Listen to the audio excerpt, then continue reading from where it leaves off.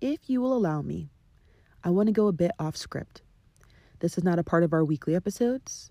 This is not a part of our bi-weekly Girl Problem series.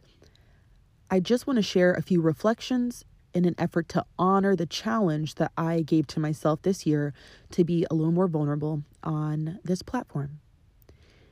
I recently went to dinner with a few women who I don't know too well, but were kind of acquaintances, and it was a good time, as always. There was a young lady who was new to the group, and she asked me what I did for a living. I told her I was a friendship coach.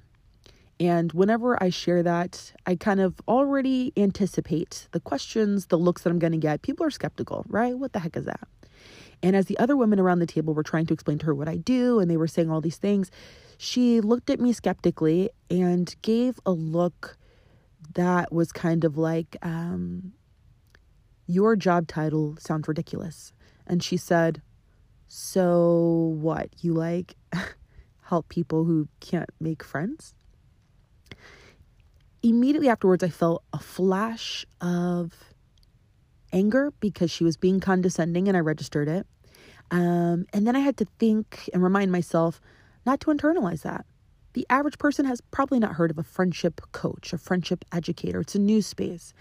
And after the other ladies at the table began to hype me up, as women often do, and explain what I do and share, oh yeah, she's on all these podcasts and she's on like national TV and she's writing a book and like all these things. Then I finally saw the young lady come around and her eyes changed and she began to look at me maybe with admiration or respect, but I found that it had to be earned.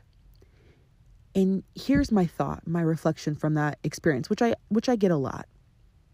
One, when you tell people you work doing something to help people with their friendships, it seems laughable, because why would a person need help with what should come so easily? It's already kind of seen as the stepchild of the social sciences to study platonic relationships and all of the benefits of friendship. But what makes it even worse is that I am an educator in the realm of female friendship. And whenever we see women's interests as frivolous, then the idea of helping women with their friendships itself sounds ridiculous. And because of that, I found myself sometimes overcompensating.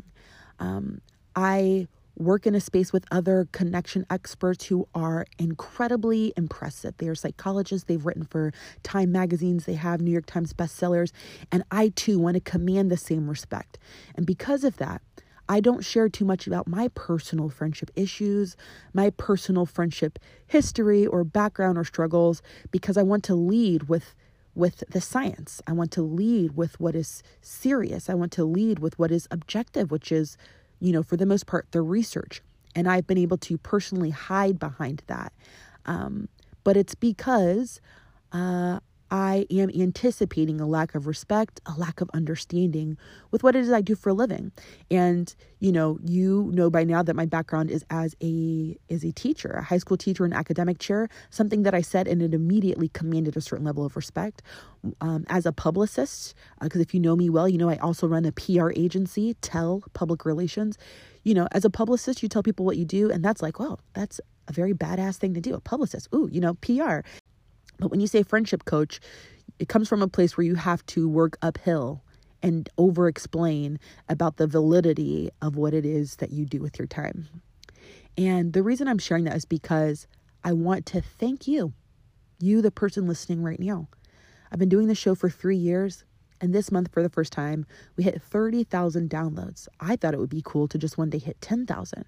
But this month alone, 30,000 downloads, more than that. Probably by the time this comes out. And in a world where friendship is often pushed to the margins of our lives, in a culture where we are told that friendship is just a recreational thing to do, but certainly not a wellness imperative, in a world that sees female friendship as silly and frivolous, you tune in week after week, ready to enter into nuanced dialogue about the complexities of female friendship. And I cannot thank you enough for regularly committing to listening to the show, for prioritizing your own friendship because now you understand, you've bought in to how much it impacts your overall life satisfaction and well-being. Thank you for being here. Sometimes I get overwhelmed, like my heart swells with gratitude. And when I think back to the way that friendship coach used to be a laughable phrase 5 years ago when I got started, to now where it has opened the doors for me to speak at the NFL and the NBA and TikTok and Etsy, and to be featured on CBS News and NBC and being flown around to do talk shows in New York City. I mean, I just can't believe what it's become. And I know that's because of you. So as we enter into February 2023, which is the month of Galentine's and my personal Super Bowl, I just want to thank you for being here and to let you know that I'm so excited for all that is to come.